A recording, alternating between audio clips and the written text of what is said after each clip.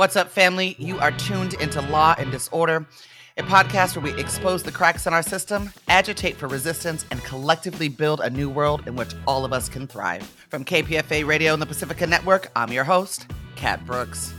On Wednesday, January 18th, 26-year-old activist Manuel Esteban Paez Terán was shot and killed, murdered, while protesting the construction of the planned $90 million Atlanta public, I'm putting the next word in air quotes, safety training center, or as activists call it, Cop City, an 85-acre police training facility in South River Forest. But we want to talk about exactly what Cop City is planned to be, what people or law enforcement in particular saying about why it's being built, and what the organizing has looked like even prior to the violent and deadly repression organizers and activists, which included the arrest of 7 activists experienced at the hands of law enforcement on Wednesday, January 18th. Here to discuss is Tunde Osazua, a member of the Atlanta chapter of the Black Alliance for Peace, or BAP.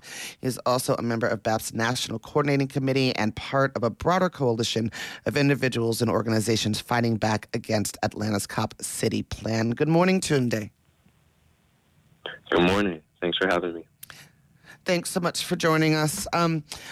Walk us through what is Cop City itself? I mean, I give a very brief introduction, but if you could talk about like the plans for it, including like the convenience store and some of the other absurd things that I'm reading about that are in the plans.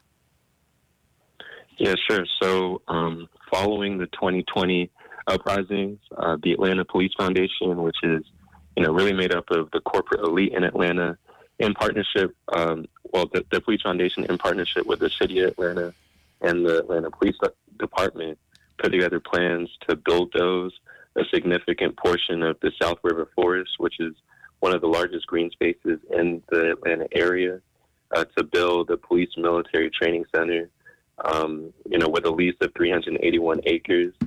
And that's all taking place in a majority Black and brown neighborhood. And so the plans for this base, this urban warfare training center, include, the replica of a city to practice, urban warfare tactics, a Black Hawk helicopter landing pad, dozens of shooting ranges, space to practice or train for crowd control. When there's protests and stuff taking place, there's bomb testing sites, like tear gas deployment sites, and potentially a jail, as well as like military grade training facilities. And like you said, that store, and there's places for folks really to stay on the site. So it's kind of like a military base. And so with the construction of this mock city, we think that the tactics that the police will be training in, these urban warfare tactics, would really only be used against civilians.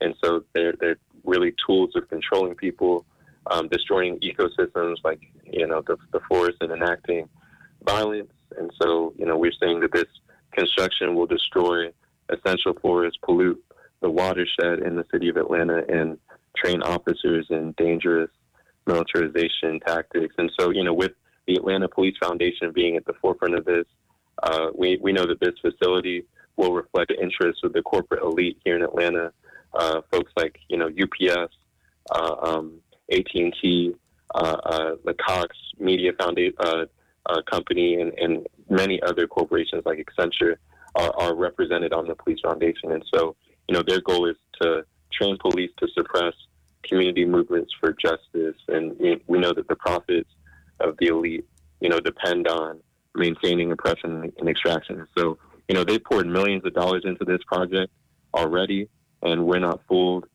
into believing this is about public safety, and we see it for what it is. Their effort to train police to hinder movements for change and criminalize poor people and Black and brown communities, essentially. Tunde, I want to tug at one of the threads that you put out there for us. When you started your response, you said following the 2020 George Floyd uprisings. Can you more clearly connect the dots between the uprisings that happened and this the announcement of the plan to build Cop City, as you all see it? Yeah, so in 2020, in the city of Atlanta in particular, right, there were pretty sustained and militant and intense protests that took place. The Atlanta police actually killed a person by the name of Rayshard Brooks in the parking lot of the Wendy's, not too far from a few minutes away from where I'm speaking to you today. And, that was just a couple of weeks after George Floyd's death, right? And so, the Wendy's here in Atlanta was a site of resistance. They called it like a liberated space. And, when Rayshard Brooks was killed on June 12th in that parking lot, that touched off weeks of, demonstrations in Atlanta. They burned down the Wendy's, and, the police chief in Atlanta resigned, and a murder charge was levied against, the police officer. And so those protests were kind of an embarrassment for police. It really showed the power of the people and how they were able to liberate that space by the Wendy's. And I think it spoke to, I guess on the part of the police force, the need to, practice efforts at crowd control and consolidate their power, make it so that they're more easily able to repress these types of efforts, these types of movements. And so, I think that was the impetus, the spark that led to this idea for this urban warfare training center. They didn't want to be embarrassed like they were in 2020, if that makes sense. They wanted to make sure that they can suppress protests and hinder these movements for change and against police brutality, against police murder, like how they murdered Rayshard Brooks on June 12th of 2020, and Tortuguita more recently. And we know that they continue to murder civilians outside of Rayshard Brooks and Tortuguita. That I think it was just the embarrassment of 2020 that led to this effort to build a militarized police training center, a military base. Tunde, it seems to me that even just the presence of the training center, right, is and would have an impact on Black and brown folks, knowing that there's that force that could be unleashed at any time that they decide. My producer told me you spent a year in Oakland, and I remember you know about Santa Rita Jail, and there's times that I've been out there, and they've been the bomb squad has been practicing, or they've got gun ranges there, and you're standing there, right, and you hear all these booms and these bangs and the gunshots. And I'm someone that goes to the range, but in that environment, right, it has a particular emotional impact. And you mentioned this training center will have, fire range, and I'm sure there'll be lots of things like that, right? Bomb squads doing their things, folks doing target practice, cops doing target practice. Can you talk about the emotional and mental impact? Because you said that this is near Black and brown communities in Georgia. Just having something like that there, and then seeing probably hundreds of various different types of law enforcement agencies moving in and out of their communities so close by. Yeah, this is a manifestation of, it will really represent war on civilians, right? Like, this facility will further militarize police, making Black, brown, and low-income communities less safe, right? So training officers in military-grade weaponry and urban warfare techniques is really dangerous, and I think it speaks to, the psychological impact on, the impacted communities, but then also on the police officers. It really pits the police against the people, right? Police already use excessive and lethal force that results in death. And, in Atlanta, I mentioned they murdered Rayshard Brooks in 2020. They've murdered a slew of other folks, Anthony Hill, Jamarian Robinson, Matthew Williams, and many other innocent people. And we know that militarized police are lethal, and, they make the communities less safe. And so this, I think, police militarization facility will really embody the nature of policing in the U.S., right? Like, the crowd control techniques and the bomb testing that you just spoke to, and, all those other elements are techniques that have been used to, pacify movements, but, like we're saying, terrorize communities. And, like you mentioned, it's not just Atlanta police that'll be training there. Atlanta already has a police exchange training program with Israel through the Gilly program. I was going to ask you about strategies. Yeah, where they and it really speaks. We also see how the Israeli Defense Force, the Israeli security forces terrorize Palestinians and really cause all sorts of psychological challenges for the Palestinian people, like PTSD and other issues. And I think that's what we'll see amongst the Black communities that will be impacted here in Atlanta. It's really just the facility will be trained to, prepare the police to unfairly arrest and detain folks. And Atlanta will become a leading exporter in violent police tactics if, the cop city is built, right? So we even, I think there were some documents obtained for when they were applying to, secure the land. They said that 47% or so of the folks who will be trained at this facility will be from out of state, right? Like it's not just for Atlanta police. And so I think it just speaks to the orientation of the police as being against or, being used to enact war and carry out war against the people, and especially these Black and low-income communities that are right next to the facility. Tunde, I want to talk about what happened when Tortuguita was murdered by Atlanta police. Can you walk through what the community believes actually happened in that incident and what the response from communities have been? I understand there have been ongoing protests. Sure. So there is a protest movement, an ongoing movement that's been taking place since 2021, the summer 2021, when, the plans for this facility were discovered. Activists on the ground moved really quickly. The Black Lines for Peace and others were, and many others, many other organizations and individuals, were discussing how to respond. And so, we've been involved in a number of different efforts, town halls, canvassing,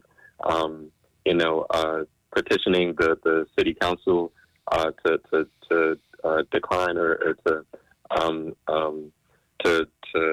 reject the plan for this facility, and so one of the tactics has been to occupy a space within the forest, which is public space. It's not privately owned at this point, and so it's within the legal right of activists to take up space on public land.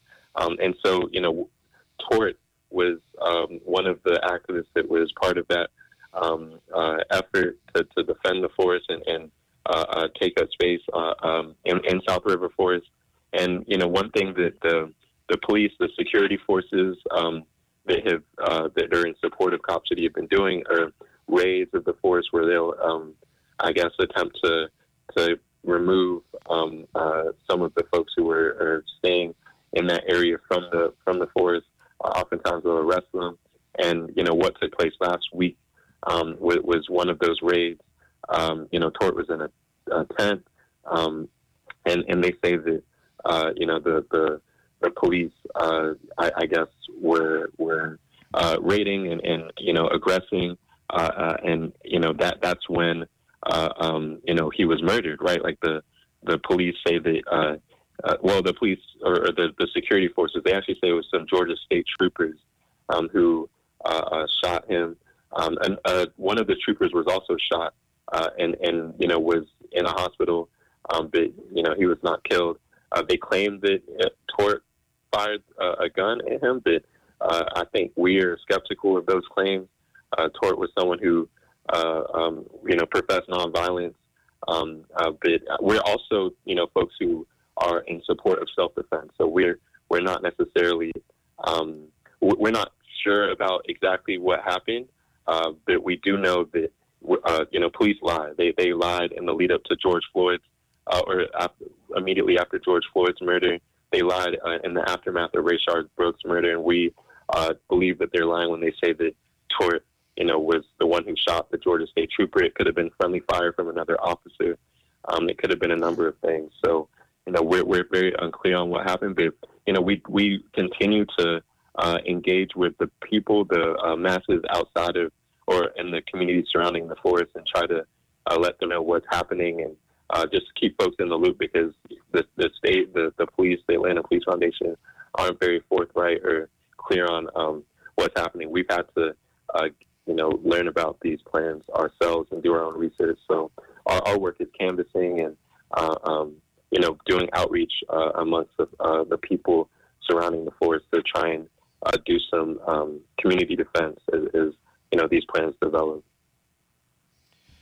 Tunde, I'm going to definitely ask you to come back as we continue to follow this story, because I'm running out of time here, and there's plenty more to talk about, including, I don't want to lose sight of the 7 activists that were arrested and are going to be fighting court cases around this. But, real quick, what can we do? What do you need from those of us not in Georgia, but that want to support? Like I said, you can come on my show anytime you want. APTP is down to support anytime you want. But I know that there are folks listening that are like, how can I help? Yeah, so you mentioned the activists that have been arrested. A number of them are facing exorbitant, bail amounts. I think 2 were awarded bail, but something towards around $300 and almost $400,000 were their bail amounts. So we work with a bail fund locally here called the Atlanta Solidarity Fund that is raising money to get those folks out of jail. And I recommend folks look into donating to the Atlanta Solidarity Fund and helping with that effort. There are also ways that folks can, call into the Atlanta Police Foundation to, let them know that they disapprove of this project and the intense repression that's coming out of it. And so I recommend folks check out Defend the Atlanta Forest for information on how to call in to express disapproval. There are scripts and everything listed there. But yeah, those are the immediate, steps folks can take in action to be in support of the movement. All right. I've got to leave it there. But like I said, we're definitely going to have you back. We're going to follow this very, very closely. Thank you so much. And just solidarity and love. And so sorry for the loss of your comrade. Yeah, thanks for having me. Appreciate that. You've been listening to Law and Disorder, a podcast where we expose the cracks in our system, agitate for resistance, and collectively build a new world in which all of us can thrive. That's it for this episode, family. You can find more information about topics and guests in this episode's show notes. Law and Disorder is produced at KPFA, that's listener-supported radio on the Pacifica Network. The show is produced by Jesse Strauss and hosted by me, Kat Brooks. Our theme music was composed by Steve Raskin of Fort Knox 5. If you like what you heard, please follow us on social media at Law and Dis, that's D-I-S, and subscribe wherever you listen to podcasts. Feel free to holler at us about something you heard or send us a show idea at lawanddisorder@kpfa.org. You can also find our content live at 8 a.m. weekdays on KPFA. That's 94.1 FM in the Bay Area. Our show and all of KPFA's programs are funded exclusively by you, the listener. And if you're in a position to support us, please donate today at kpfa.org. Take care of yourself and take care of each other. We all we got, fam.